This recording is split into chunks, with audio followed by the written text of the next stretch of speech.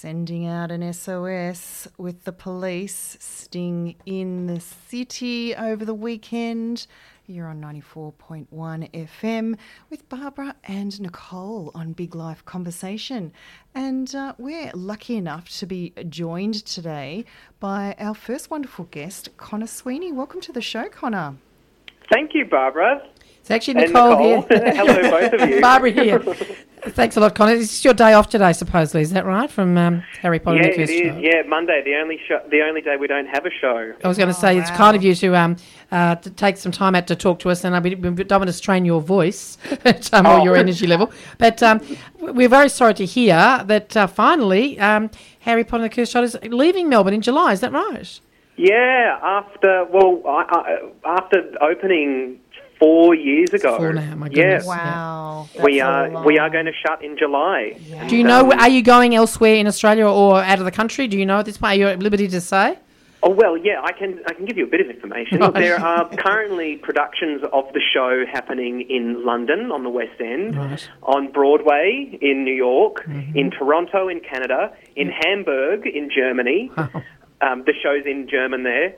And in Tokyo in Japan. They have a production as well. Wow. So what happens to this one here? Are you taking it anywhere else? Is there anywhere else left to go? The thing is that when we started, there was a multi-million-dollar renovation on the theatre, on the Princess Theatre, to house all of the special the effects magic. and things. Yes, of course. Yeah, and there's carpet and stained glass. Yes. And all this Hogwarts themed stuff that is we hope that we brought everyone in Australia to see it because just that fact that it cost so much to put up means that it won't tour in Australia. Oh, I see. So Melbourne was very lucky to get it.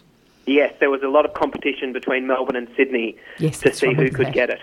Fantastic. And I saw the show. Nicole has yet to see it. Hoping to see it soon. Yeah. And so is our colleague Jacinta, who's unfortunately not with us today. But big fans of the films. And I've read smatterings of some of the books. But I was going to ask you, how long have you been involved with the show yourself? Yeah, I started rehearsing in October 2018. Oh, wow. You're one of the veterans. Yeah, the day before my 28th birthday. Oh, well done. I'm 32 now. Wow. It's fantastic, and it's still kicking on. I was going to say, I saw the production a couple of years ago when it was still in like its 2-part format.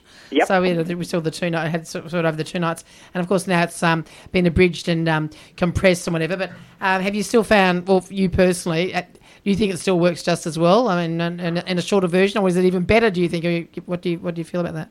It's different. It's different. They just took out all the gaps between the magic and the action. Oh, okay. It moves a lot faster now. Yes. Your bum's a bit less sore from sitting down for so long compared to the 2-parter. Fair enough. And you don't even use the whole seat. You're on the edge of the whole time. Yeah. Exactly.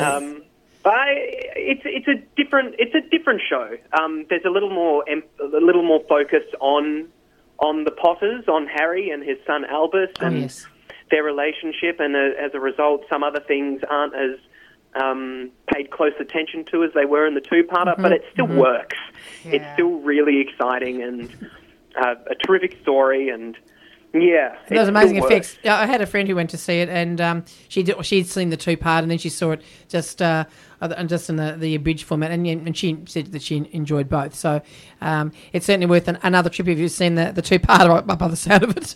If you enjoyed it, yeah, sure.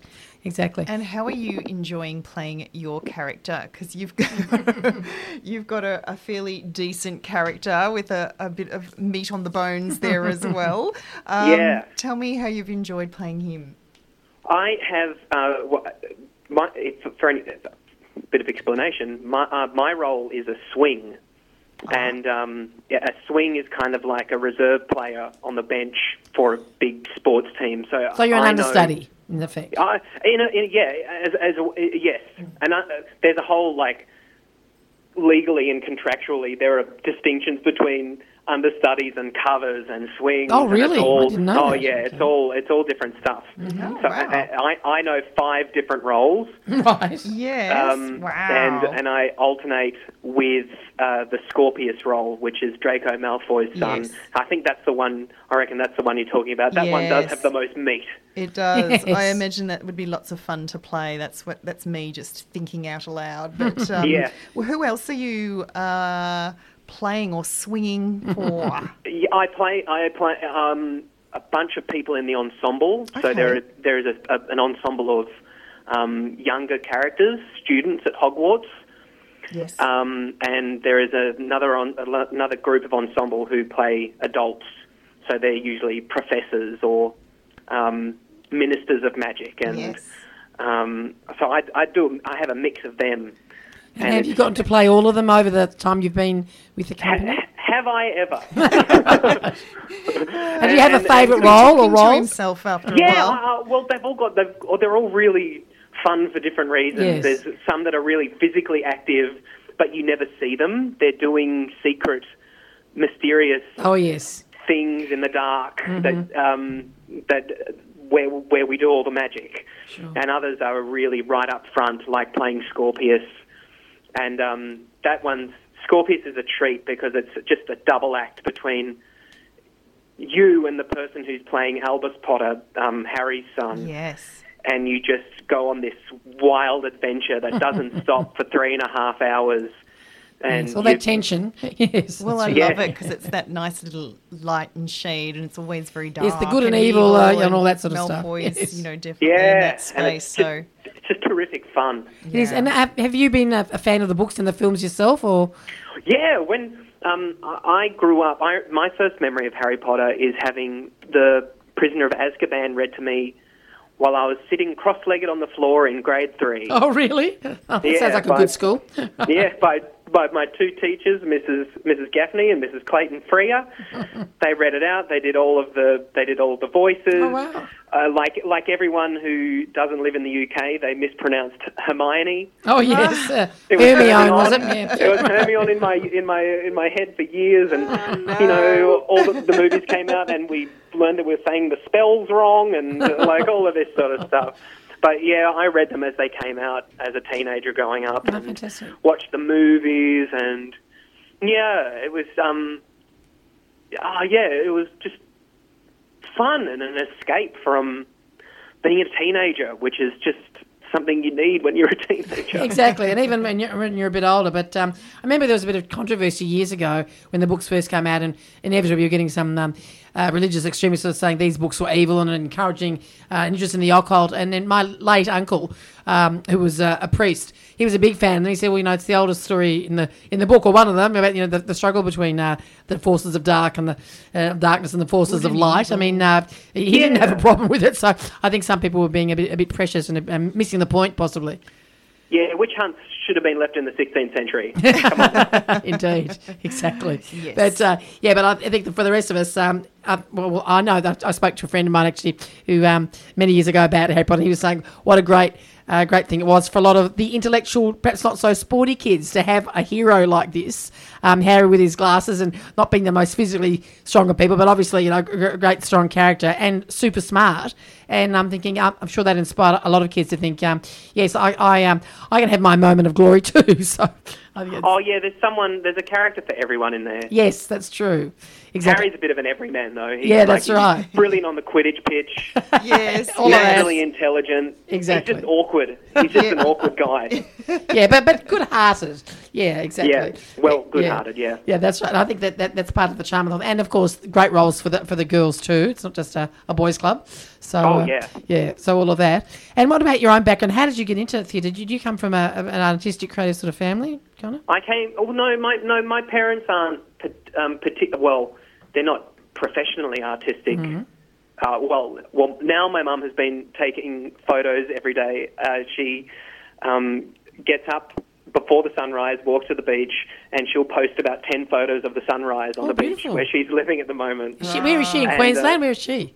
She's in Bribie Island, which is in Oh, Queensland. lovely, yes. Wow. She moved from Hobart a few years ago. Oh, wow. What a And, change. and you're in but a she did the same theatre, indoors in a theatre in the darkness. Yes. Thanks, Mum. And she sang in a choir and stuff. But no, I started out, the first acting class I did, I would have been around 8 or 9, and my parents sent me and my best friend Matt out to a clown class. Oh, right. Oh, wow. And we were living in Hobart at this time, and so we were doing, we did a term of clown classes every Saturday. How did you find that? And I loved it. Mm-hmm.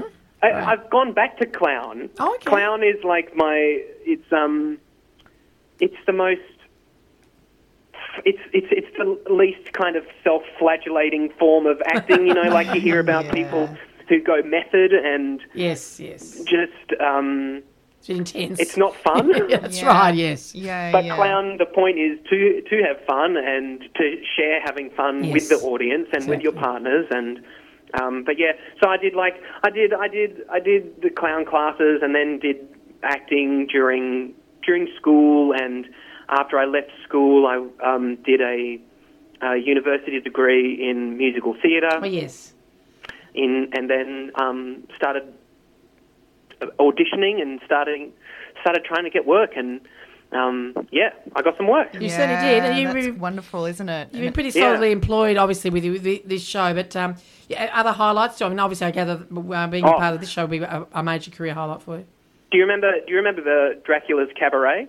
Yes. Yeah, I worked there for 18 months. Did you really? Wow. As a performer and a waiter, or both? Well, we all gathered as a group at the start of the night, but then the hospitality staff would go and they'd serve the meals and touch the food and prepare the drinks and go into the kitchen, and the performing company would. We would do more hosting duties, like we'd show everyone around the building, make sure they don't get lost, hide in the shadows, jump out and scare them. It's no longer there, is it? I think it's gone now, hasn't it? I think it's turned to a Chinese restaurant. Coincidentally, it's not my fault, but when I announced that I was leaving for another gig, that's when they said, we're shutting for good. Ooh, oh, really? After decades in Melbourne, that was it. Very timely. You obviously must have been sadly missed. They thought they couldn't do it without you.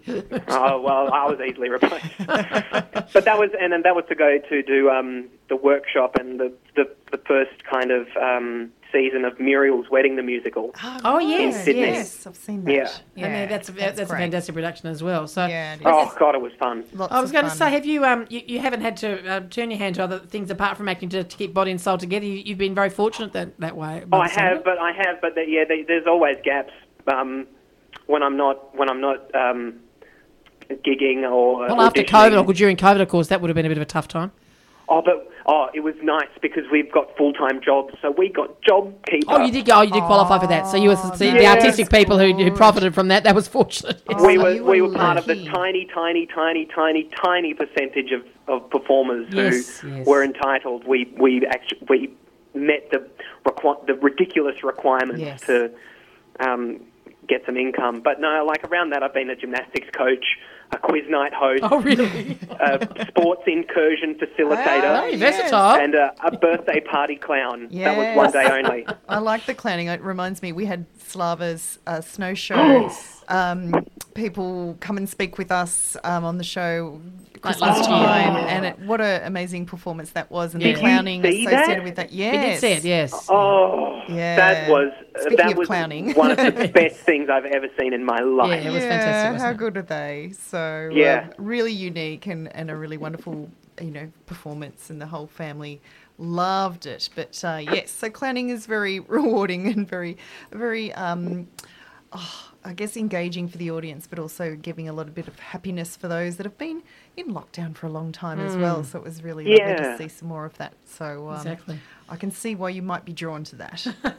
And Con, I was going to ask you, just in terms of the rest of the cast, have you had a lot of changes, or a lot of people being like you, and they've actually stayed throughout? Oh, we've almost had a complete changeover of cast. All right. Yep. Almost. Mm-hmm. But you're a Gareth, stayer. Yes, Gareth, who plays Harry Potter, he's been with the company the whole time. Mm-hmm. George Hanare, who plays Dumbledore, he's been there the whole time. David Patterson, who plays Snape, he's been there the whole time. Okay. Another swing by the name of Damien, he's been there the whole time. Jessica great. Vickers, who's played 3 roles. She's changed roles every year. She's been with us since the start, and and me. So there's going to be a whole lot of people in June, July going, ooh, so is there anything else lined up? Yeah, can you tell us? Oh, there's going to be a lot of people looking for work. Yeah, So there's about 40 of us, and Yes. You've got a few months, I guess, haven't you? So yeah, we've got a few months to try and sort ourselves out. Yeah, which is fantastic. And I was going to ask you, it's wonderful to have the security, I guess, obviously as a performer, to know that you've got this gig for such a long time. How do you keep it fresh, as they say, every night? Is it a different audience that it sort of gives you a bit of a lift that way? What do you do? Yeah, it's for me it's a bit easier because I swap and change so much. That's true. But it's helpful to try to acknowledge that everything that's happening to the character you're playing is happening for the first time. Yes. And so you try and pay attention to your scene partner. You try and pay attention to the audience. You pay attention to the words that you have to say. Sounds like being in the moment there, so Yes. not sort of thinking I've done this before, but exactly. trying to look at it with fresh eyes every time in the moment. Yeah. And thinking of the audience, that, of course, a lot of whom have not seen it before. So for them, it is a brand new thing. So, yeah, and that's a really important thing to remember as well. Yes, yeah, exactly.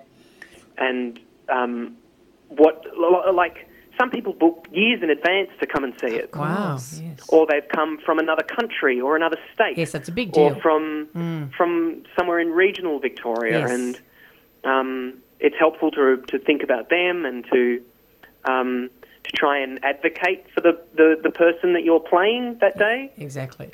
So, but it has been a real treat for so many people. And do you know, it has been breaking box office records, hasn't it? I think it's, from what I gather, you've had a massive amount of people through, and still more to come, obviously. We're the longest running show in Australia. Wow. Theatre, not a musical.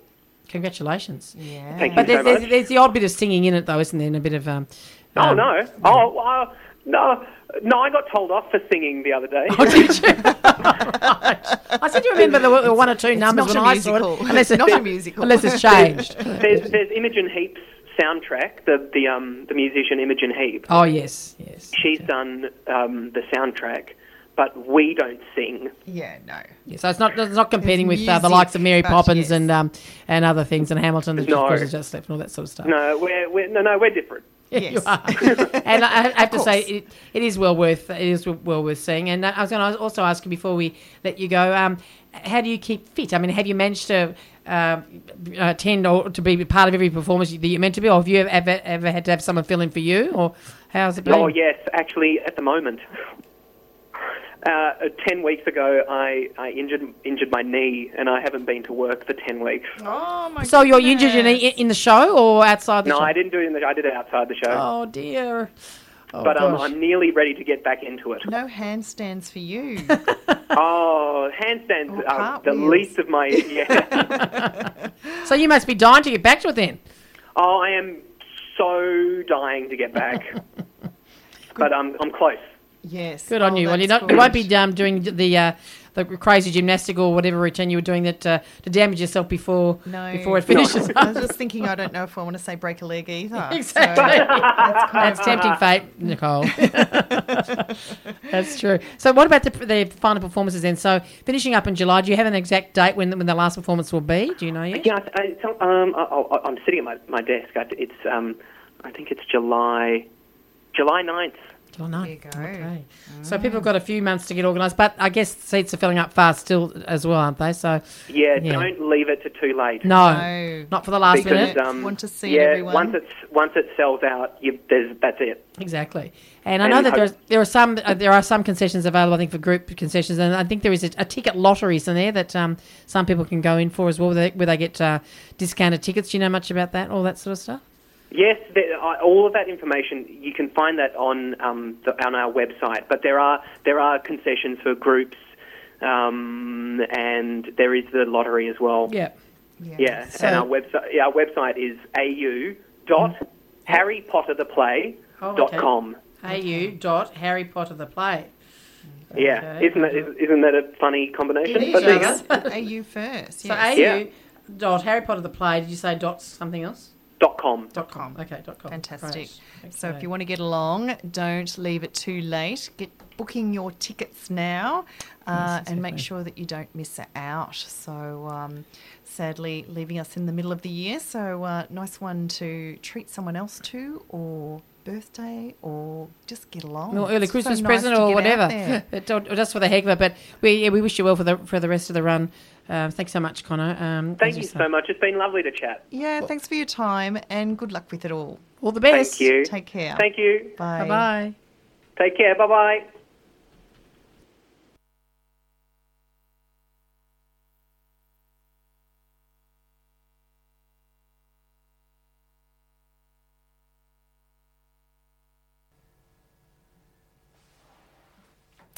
And that is the changing of the seasons. Two Door Cinema Club on 94.1 FM, 3WBC. You're on Big Life Conversation and it's just hit 5 o'clock.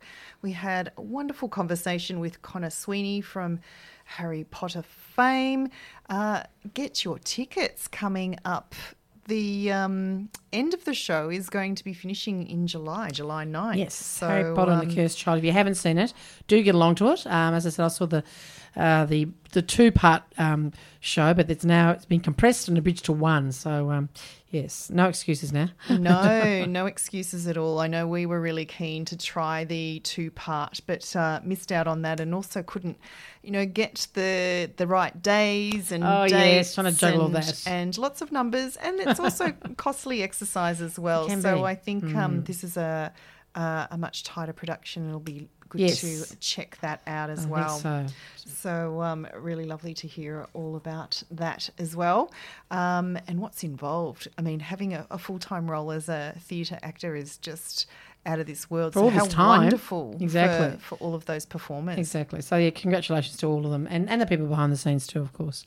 Who do all that work. Yes. Absolutely. And it is such a magnificent old theatre with all that wonderful history too. I love the Princess Theatre. Exactly. With its resident ghost, Federici, whatever his name is. Yes. I know. And we do have Phantom of the Opera coming back, but different Yes, it's different I think that's location. just been and gone, actually. Yes, that's right. Yeah. But we've been doing very well. Series, yes. Yeah, we've been doing very well for the musical theatre. Anyway, you had some things to tell us too, Nicole. Oh, look, more of the satirical nature. One which was a little bit related to a conversation I had about artificial intelligence last week. This is courtesy of The Shovel, however. And, The Shovel likes to do a little bit of satire around our politicians. So this is the views of The Shovel and not from not the management. views of our management here. This is titled Bob Katter Reveals He's Always Used ChatGPT to Write His Speeches. The mystery behind Bob Katter's seemingly random construction of English words and phrases have been solved after an independent Queensland MP confirmed he's been using the AI bot for at least the past decade to write his speeches and media statements. It's a very useful tool, but I ain't spending any time on it because in the meantime, every 3 months a person is torn to pieces by a crocodile in North Queensland, Katter told journalists today.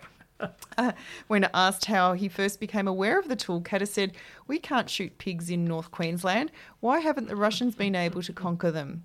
The Queenslander said using the AI technology allowed him to focus on more important issues. The thing about ChatGPT is that every country on earth is on ethanol, and yet I haven't seen or heard a homosexual in my whole life. What I want to know is, what are we doing about bananas? In Sweden and Switzerland, kids are allowed to take mangoes to school. they see you and they say, that's lunch. I mean, people are entitled to their sexual proclivities, but if there's some other way to get around Brisbane without using a taxi, could you please tell me about it? Katter hit back at those claiming he could not have used ChatGPT for decades, given it had only recently been launched. You fool around with some idiot infantile stupidity. The price of ties is up 800%, let 1,000 blossoms bloom as far as I'm concerned. There you go. So just the random mumblings, having a dig at Bob Katter's random mumblings from a chat GPT. It's a scattergun approach, and there's something for everyone there. Yes. Scattered information all in one place. So I thought that was quite a funny one as well. Indeed. Also very interesting, I'm not sure how you feel about this, but have you been across the Roald Dahl classic conversations? Yes, I have been, a little bit. Yes. What are your thoughts on to change or not to change? The cancel culture routine. Look, I'm thinking we can't rewrite history just to suit ourselves because you find something's offensive or upsetting and whatever, barbaric, call it what you like. But I don't think. But we don't have to condone them. But we can actually say, and like I've seen this, for instance, when they're rerunning the Michael Parkinson interviews from back in the 80s, some of the opinions on this show might seem inappropriate, blah, blah, blah, whatever it might be, bearing in mind, it was a product of the time. Yes. The same with the books. I think you could just write it in the beginning of the book. Absolutely. And if you're reading it to your kids, as I say, we don't talk about people like that. We don't describe people as fat and wobbly and repulsive or whatever it might be. We might think that, but we don't say that to people, and that's not kind. But I think that... I just think that people are just going a little bit too far, and as I say, this whitewashing, and it's becoming rather ludicrous. Yes.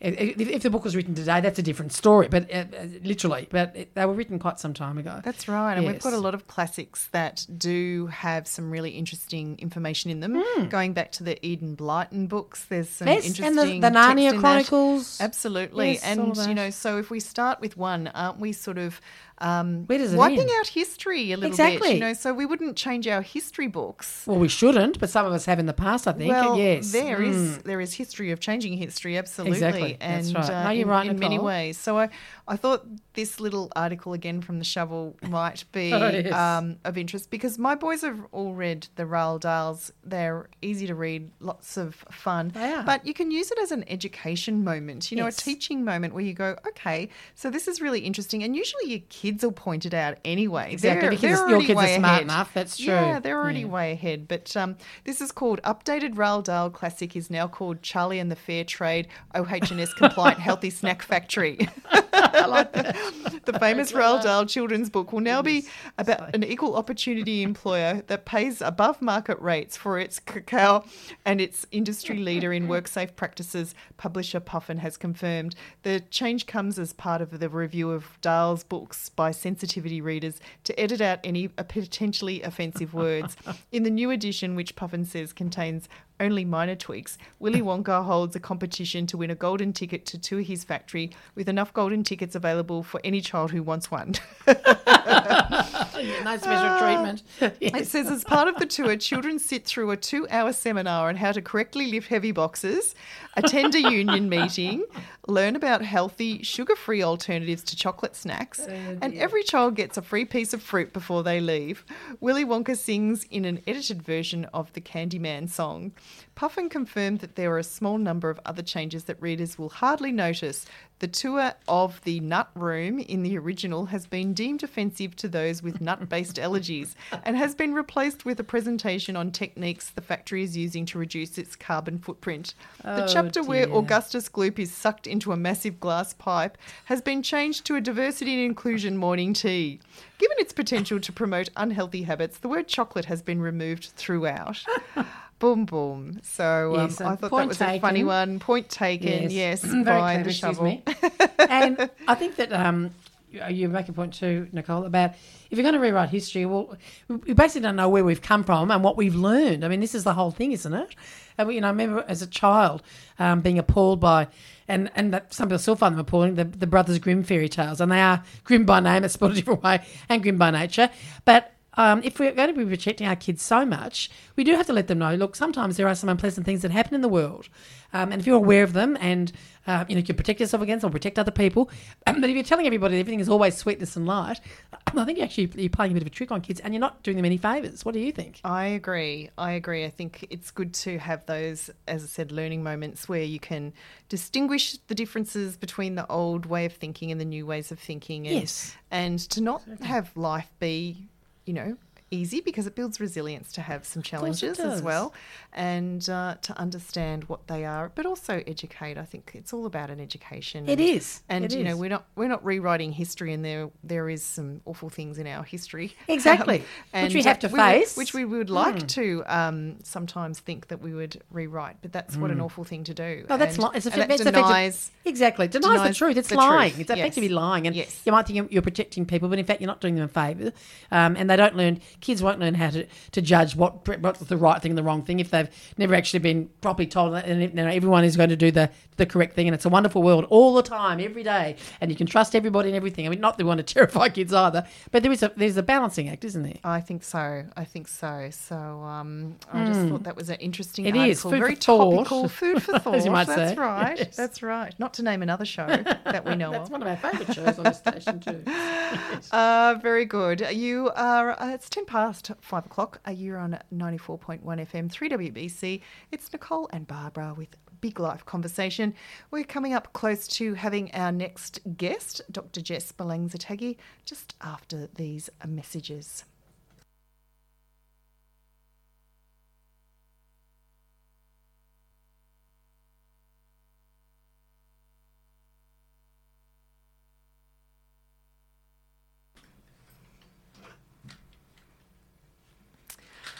Ghost by Justin Bieber. And before that, we have been having a bit of a chat about books, but now we can switch it up a little bit and talk more about movies.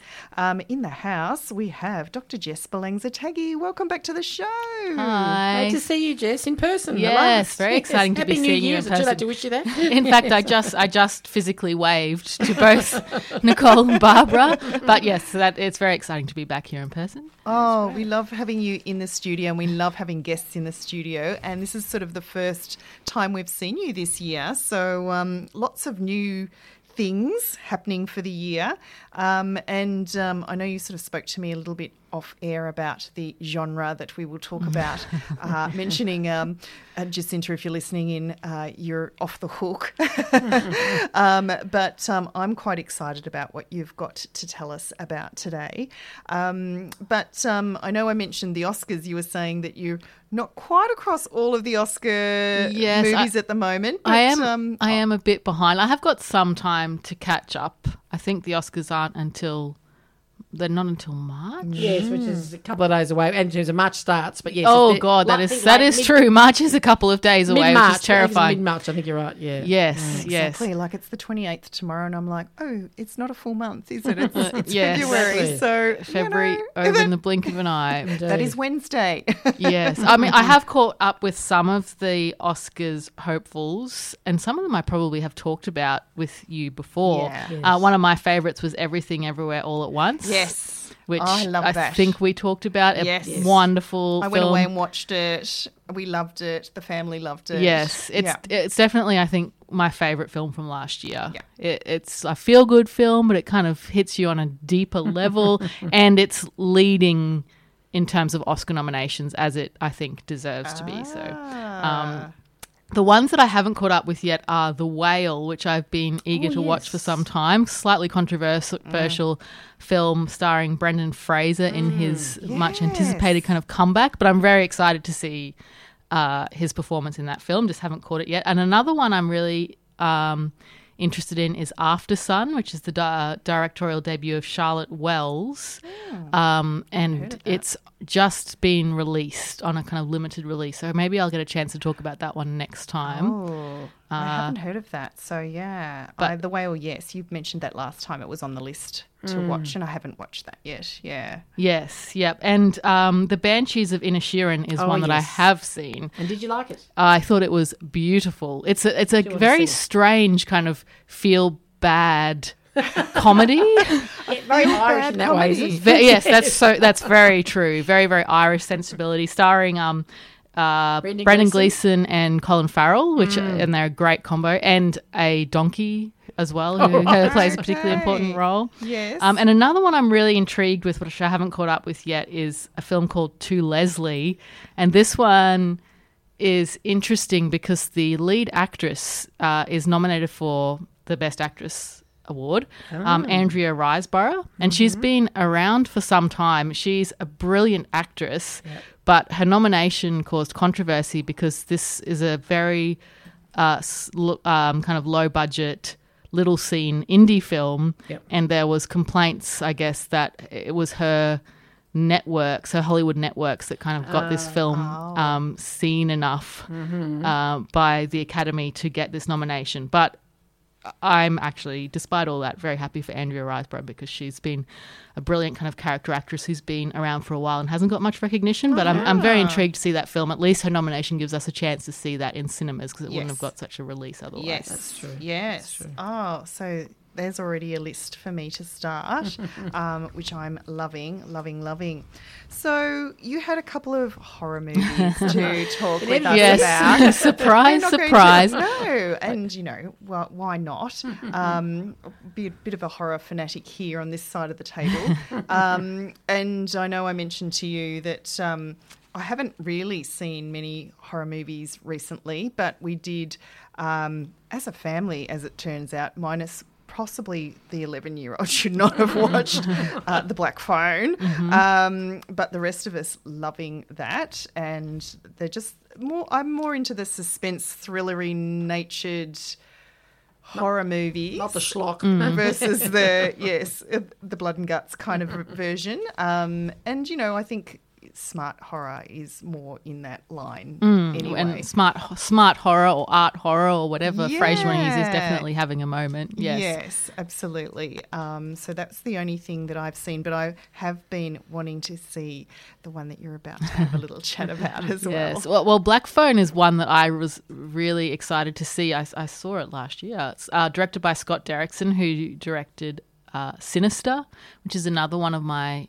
favourite horror movies from the last few years, starring Ethan Hawke.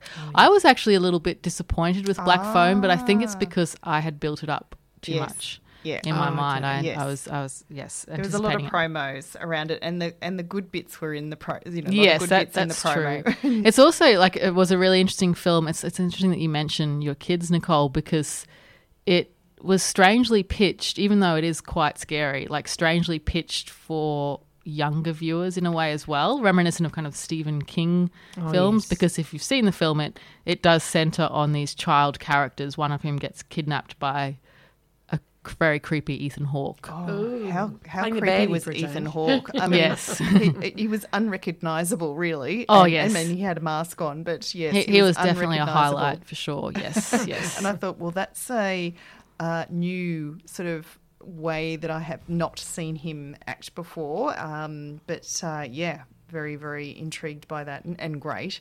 But yes, I noticed that too. So my kids were keen to see it, and I said, hang on a minute, I think we'll watch it together, and definitely okay for the 15-year-old, not good for the 11-year-old. So we just sort of, removed him from the picture there as well, because there was sort of some looking through eyes and things like that. And I said, no, that's a little bit too much suspense. And because they were kids, I think that sensitivity is definitely there, and almost therefore less appropriate for them, even though the pitch was there as well.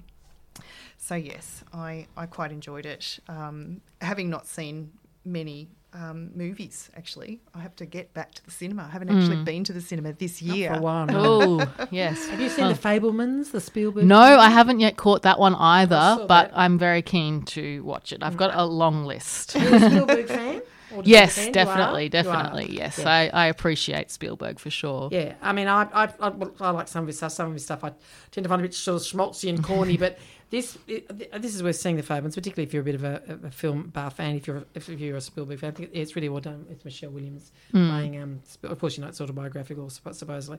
Paul Dano playing his father, and Michelle Williams playing his mother. So yeah, and when he was talking about it, he actually sort of said that he'd waited all his life until his parents had finally departed this earth before he released it. And I thought, don't tell me he's just one of these nice Jewish guys who doesn't want to upset mum and dad. But I thought, you don't want to say it to your folks, but in fact, there's a family secret that comes to light. So without being a spoiler alert, so I think, anyway. But I think you'd enjoy it. Oh yes, I'm so glad that I get some more time, given that it's nominated for Oscars. I get more time to see it because it means it'll be in cinemas for a while longer. Yes. And Spielberg's obsessions, his whole career basically have been childhood and kind of nostalgia for childhood and the magic of the movies. To see that kind of combined. And how that plays out in his childhood as well. So I'm looking forward to that.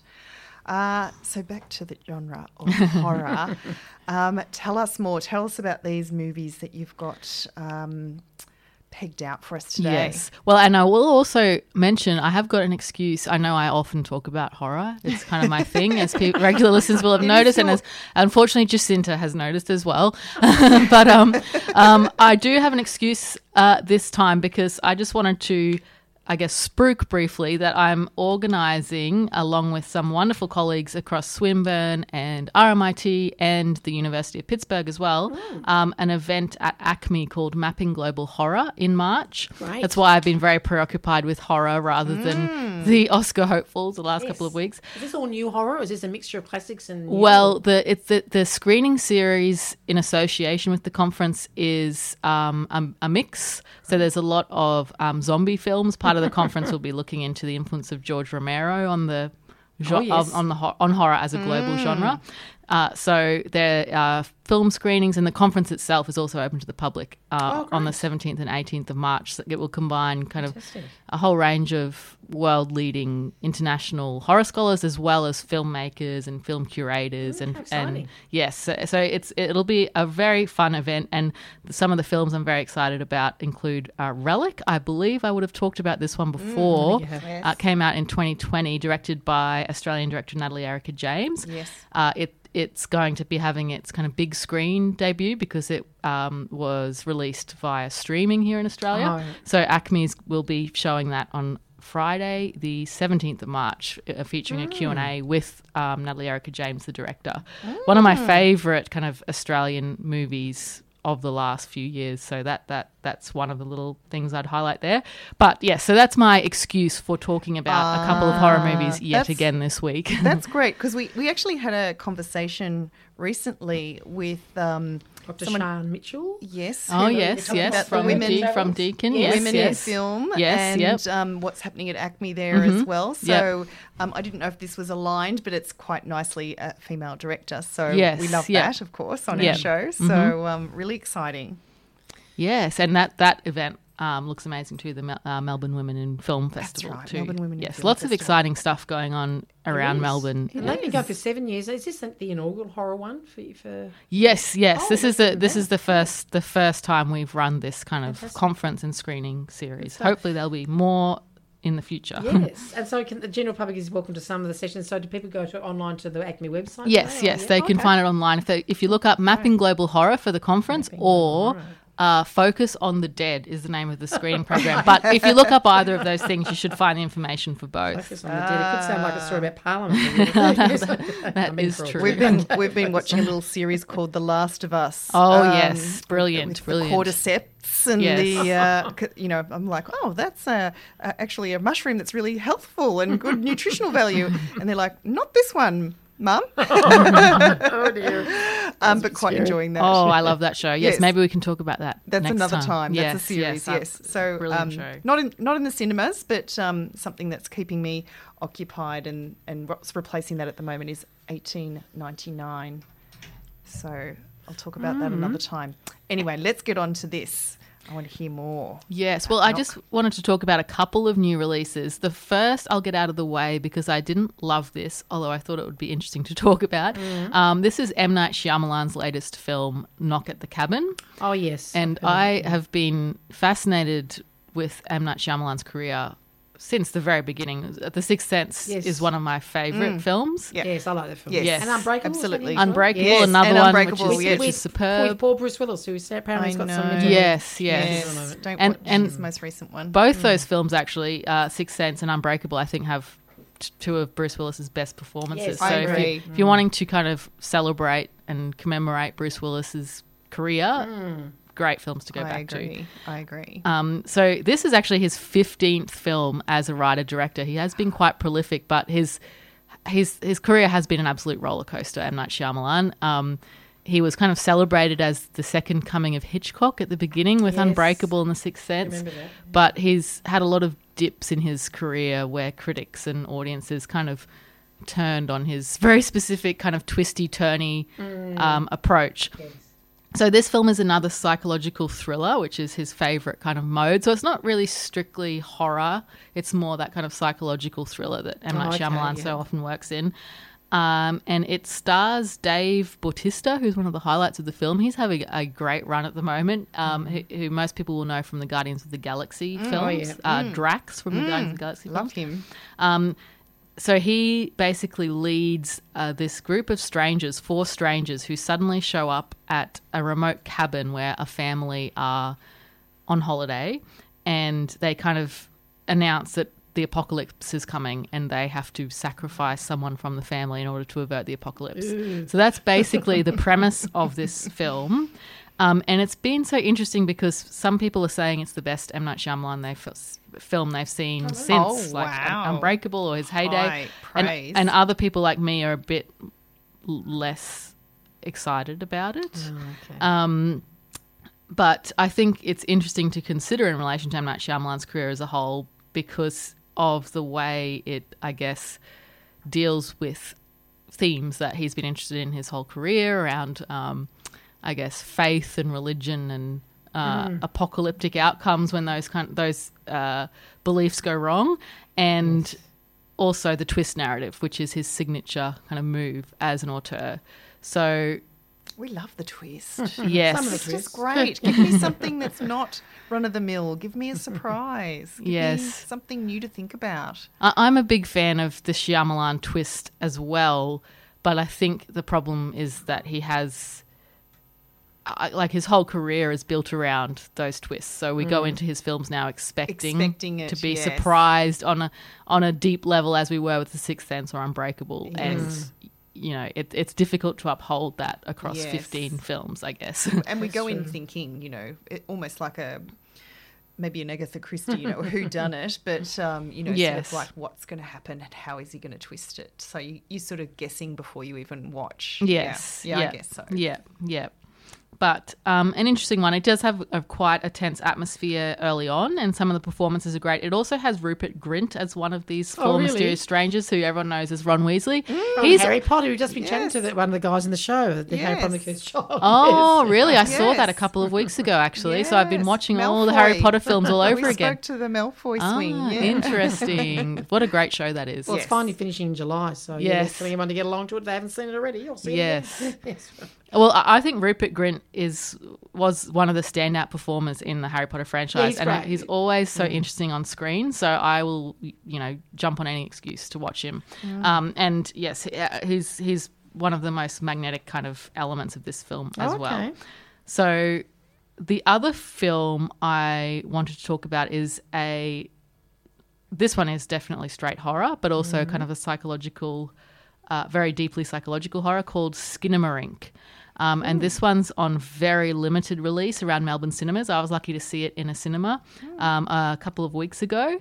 But it's also now available on the horror-specific streaming service Shudder, which, of course, I have and use often. But if you don't have Shudder, you can also access the kind of catalogue via Amazon Prime, which I'm sure more people have if you want to just have an explore. Yes. So this film is fascinating because it's kind of become a global sensation, even though it was made on a tiny budget of only $15,000 by Kyle Edward Ball. This was his feature directorial debut, and he only shot it in 7 days. So it's a very kind of lo-fi experimental horror film, and it's become kind of globally resonant because shots from it went viral on TikTok and other social media. Right. So that's, I guess, helped Kyle Edward Ball along. But I found this so deeply unsettling. As you know, I've seen many horror films. It's my bread and butter. But I was so unnerved by this film. It's difficult to describe the plot because, as I say, it's kind of an experimental film that's not particularly plot or action driven. But it's basically about a little boy and his sister who wake up in their house in the middle of the night, cartoons on television. That's kind of the only light source we have, and things just aren't right in the house. So doors seem to be disappearing and windows are moving about, and the parents aren't acting quite right.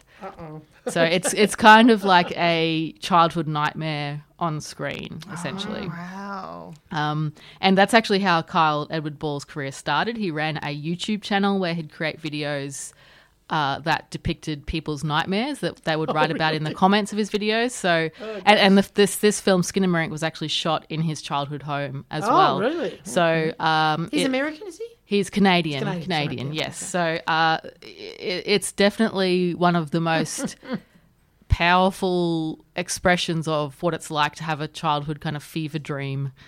So probably not to be anxious amongst us, is it? No. Well, it's not for little people. No. Yeah. Although, it's not like there's much. It's nothing like, for instance, The Black Phone, where there is a lot of explicit, grisly violence on screen. A lot of the film, like the whole film, basically is draped in this audio-visual grain, so you're constantly having to lean into the images to understand what we're seeing, and it kind of plays tricks on you in that way as well. So there are long stretches where nothing much is happening, but it's this kind of combination of boredom and dread, which is very unusual. Yes, indeed. Sounds like a Five Nights at Freddy's game that my kids watch, which is about these bears that sort of just in this very thatched kind of not quite tuned in television viewing, and they just sort of walk around, and then every now and then there's a jump scare.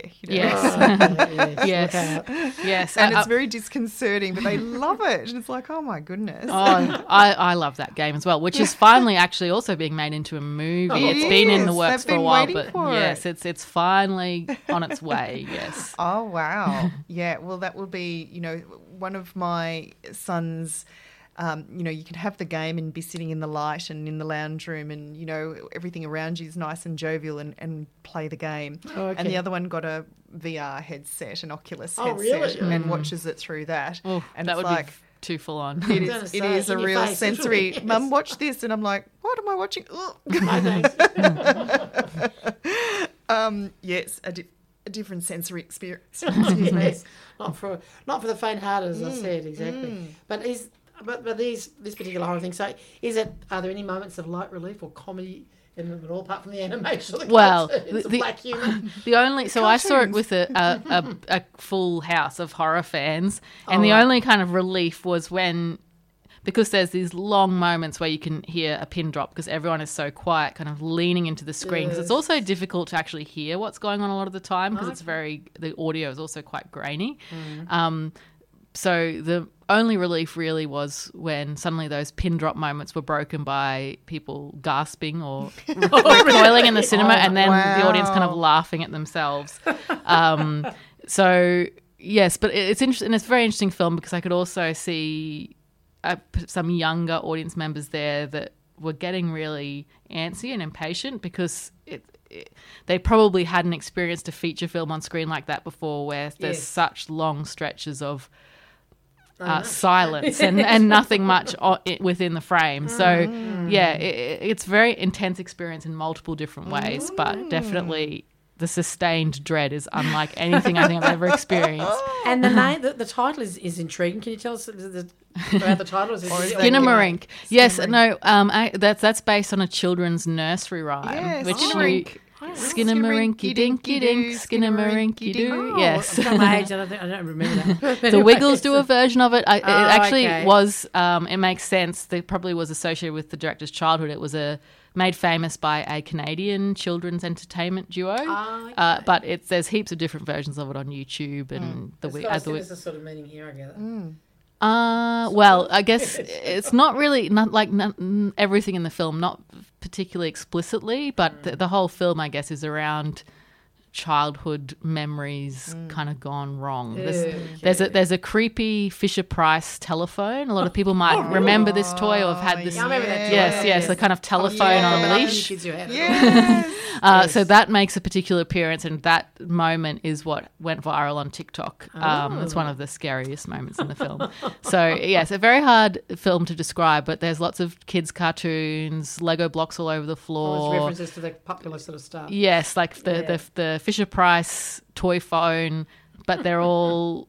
the innocence is very kind of, I guess, destroyed, perverted in all these. Yeah, so very unnerving film. Okay, I'm going to go for the first one first. The other one on the latter. That might take a certain kind of mindset. Attitude, or as you said, or if you just want a little taster, you can also go to Kyle Edward Ball's YouTube channel. Okay. And because the proof of concept for the feature film was released there, it's called Heck. And it's also very scary. But if you don't want to sit through a feature length film, it will at least give you a taster of what Skinamarink is like. Okay, thank you. Wow, so two really good ones to have a look at if you love that genre. I know my lovely colleagues at Baggage Productions, there's a group of followers there, Bridget Burton being one of them, that loves a horror movie. So she's always giving me a few tips. She's like, if you like this sort, do this. If you like this. And so very much lots of zombies there going on for a while. It's like, no, I don't like zombie movies. And then I get into one, it's like, oh, this is really great. And now they're becoming dead, but undead. And so that everyone sort of, it all passages lead to zombie in a lot of the movies that I've been watching at the moment, which is quite interesting. But very good. Anything on the lighter note, I know for myself just on streaming services at the moment, I'm really enjoying Shrinking. Oh, yeah. Harrison Ford and your friend Jason Segel. Yes. Yes. He's great, actually, Jason. So from sort of the Ted Lasso fame, it's sort of some of the writers are the same, I believe, and I don't know much more than that, but it's as novel but also lighthearted, and Harrison Ford's awesome in it. And he's in his 80s now. He's pretty... And still an attractive older man, as I said. But he's still like a bit of a dry, crusty... he says those little one-liners that are very dry but very appropriate and it's not the role you would have funny envisaged for him, would you? And you think of all those actions, like, well, he's an older man, obviously. No. I've just seen trailers for that. Yeah. Yes. So... And my partner, who is a bit of a horror sort of fan to his way, have you heard of this thing called the Swamp Thing? Have you heard about this strange thing? A new. It's not. I don't know. Well, it's not that new. old. It's not that old. It's sort of not that long ago anyway. But he's sort of become obsessed with it.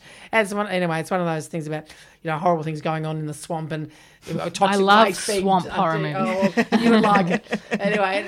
Toxic things being dumped in the swamp and terrible things happening to people who fall into the swamp. Anyway, it's not for everyone. It looks quite clever. The technical effects are clever, but I must admit it's more his thing than mine. But anyway. Is it a recent thing? It's not that. I think it's maybe a couple of years old or so. Okay. Yeah, but anyway, it's just a streaming thing. But he's apparently was an original old swamp thing. Yes, there is years ago, the which classic is rather, monster movie. Yes, and which looked a bit dated in terms of technical effects. And I think the technical effects in this are quite clever. And but as I say, not for everyone. But that's your thing. The swamp thing is your thing. Yes.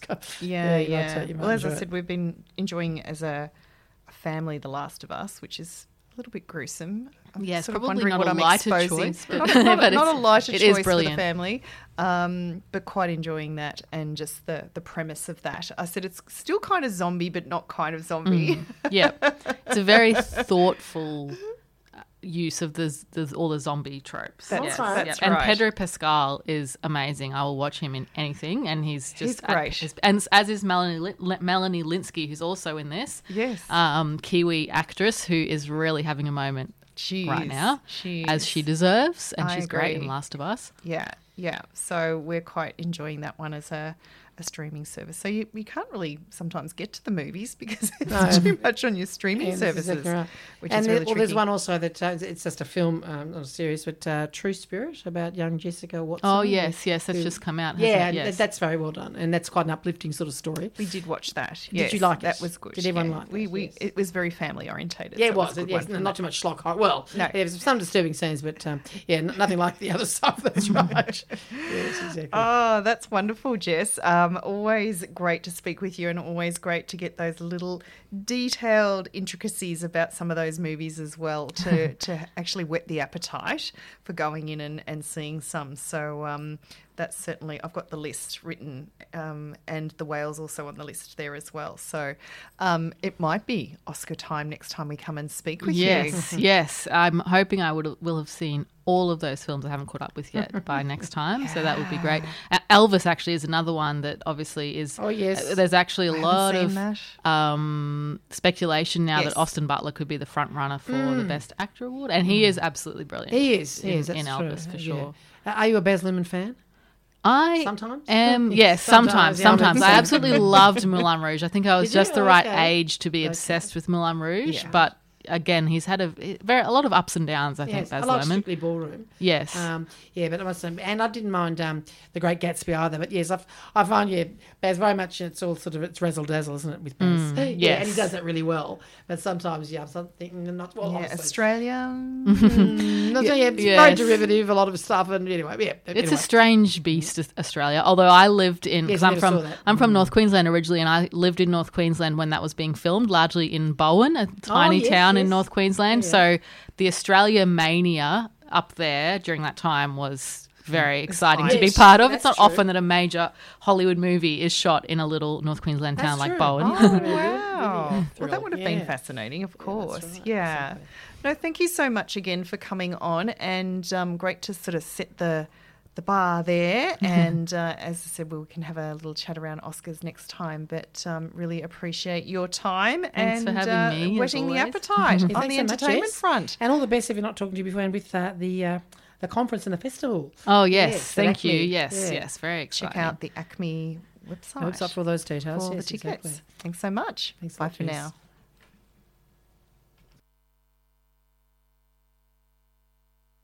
Shape of My Heart by Sting. So just admiring them and their shows over the weekend. Before that we had Adore You by Harry Styles, and before that the wonderful Dr. Jess Balangzatagi, lecturer in media at RMIT, and telling us about the great program that's on at ACME at the moment that you can get along to, and also some great horror movies to check out if you love that genre. If you dare. So hopefully next time we have Jess in, we can talk about the Oscars, which will be a bit of fun as well. But at the moment, it's 10 to 6. Time goes when you're having fun. You're on Big Life Conversation 94.1 FM on 3WBC with Nicole and Barbara. And we've been thinking about what gets up our nose, our little segment that we're bringing back. And I might start the ball rolling. This one happened to me recently where you have someone mention to you something about your appearance. That may not be aware of, how appropriate, inappropriate, condescending or inappropriate. Or is a male person? Is that relevant? A male person commenting on that I appeared more attractive than they thought, whatever that's in a conversation. And so there's still people out there that don't realise that they're being sometimes offensive, and commenting on appearance can make someone feel like their actual attributes as a person are not of any relevance or quality, but how they appear is very important, which is not necessarily the case. No, it's something that women have been putting up with for a long, long time, and sadly. yes, I think we're a little bit sick of that, and I think this is sometimes done in not to in any way to do harm. No, not intentional. But just should check their awareness of, if that thoughtless. goes down well or not. Yes. And if it doesn't go down well, then you might need to retract. That's right. But Possibly yes, apologise or certainly don't repeat it. Don't repeat it. Yes, yes. So indeed. that gets up my nose when you get caught off guard in those situations. A little bit like the wolf whistle situation, perhaps not as, maybe a little bit more offensive than that actually. Yes, anyway, but what makes my day is when people acknowledge and are grateful for the work that you do or something that you've actually produced, and there's acknowledgement of that work. So that actually makes my day. Exactly. How about you, Barb? Well, we're just talking off air about the duck hunting season. Look, I know that we do declare ourselves as pescatarians. We do eat fish and seafood. We do. And essentially we're adult vegetarian. But even as for many years, I've been upset about the whole duck hunting season. I don't quite understand it. Once upon a time, maybe there might have been some justification for it in certain communities because food was scarce. It's not the case in this country. No. That as far as I'm aware, that the people need to go and kill ducks to eat. And the trouble with this is that, apparently the state government has announced that there is a limit of a bag of 4 ducks per time. I'm not sure exactly how they work it out, but I think the state government is in a difficult situation, or has put themselves in a difficult situation. They're not pleasing the environmentalists and they're not pleasing the duck hunters because the environmentalists don't want anything at all, and the duck shooters think this is not enough. You're limiting anyway. So by trying to please everyone, they end up pleasing no one. This is from what I can gather. This is from my brief understanding of the situation. But what a duck hunter that I did hear who rang up at the ABC radio the other day and said, look, I had been a duck hunter in the past, but I think times have changed now. Maybe there's more environmental awareness, and we're not in a country where we need to hunt ducks because we're all starving or food is so scarce. Also, certain breeds of ducks which are supposed to be protected, you can't tell what they are because you're at such a distance from them. They're flying high in the sky. So you might inadvertently be killing a bird that you don't mean to kill. And he didn't mention this, but I've thought of this. What about the birds that don't die straight away, that they're injured or maimed? And they have to have a long, horrible death, or they're subject to predation by other wild animals that because they can't get away. I just think I don't understand it, and that really gets up my nose, quite frankly. I just don't get it. It gets up my nose too, Barbara. So I think it's cruel. I think it's a bit cruel and not necessarily in this day and age. Exactly. And if you want to practice your shooting skills, you might wonder why you might want to do that. Go to a target range where they have clay pigeons or whatever they have these days. You don't have to actually take lives of animals and actually inadvertently shoot people. You hear of that happening when people are out hunting too. Absolutely. Yes, there was that joke that my late mother used to laugh about.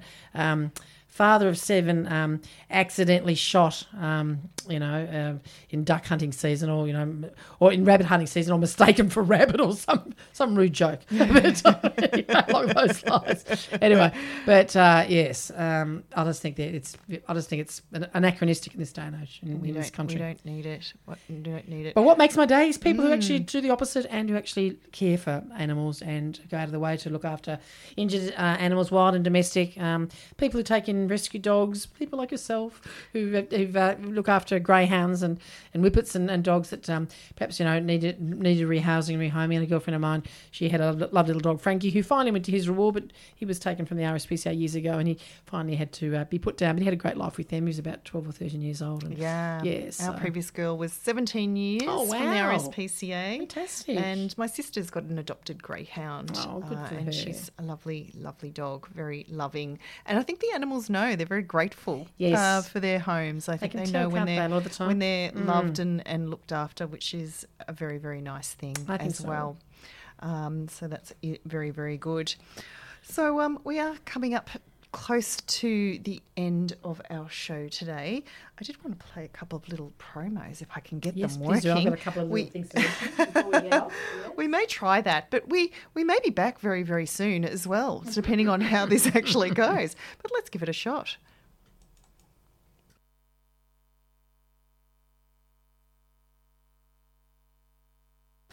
And we're back. So that little promo's not going to work. Never mind. We might actually try this one. Let's have a go.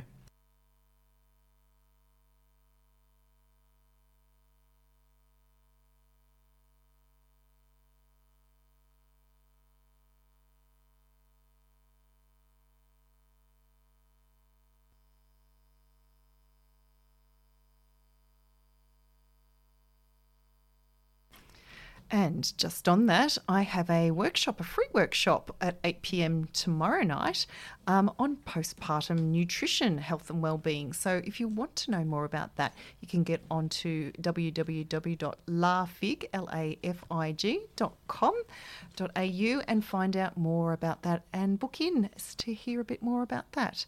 You've also got a few little announcements. There's a couple of little things too, Nicole. Just to remind people, for those who are that way inclined, the Avalon Air Show is back. I think it's every 2 years. Maybe it's even been longer because of COVID. Yes. Back on down there from this Friday to Sunday. And so Friday, March the 3rd to Sunday, March the 5th. So that's apparently quite spectacular. And also the Glenferrie Festival, a bit closer to home. Glenferrie Hawthorn Shopping Centre. Glenferrie Road between Burwood and Barkers Roads is having the big festival. It's apparently now one of Melbourne's largest community festivals, and it features more than 200 stores selling food, market products and community stores, and everyone is welcome. And it's running from 11 a.m. to 5 p.m. this Sunday the 5th of March. Have fun. There is a lot going on at the moment, so much to go out and see and do. So, that's a really fascinating one to go to. And I know my kids really, really love the idea of going to an air show. Oh, yes. Not my cup of tea, but I think we'll do that. And as we said, we've got a couple of mystery guests next week. I think we might have our family law friend back, which looking forward to speaking with Kapi Nambiar in that case. And we may have a travel guru online as well. But great show today. Thanks so much for listening in. Coming up next, I think we have Your Planet Needs You. And enjoy the show. Take care, everyone. Speak to you next week. Ciao. Thanks for listening.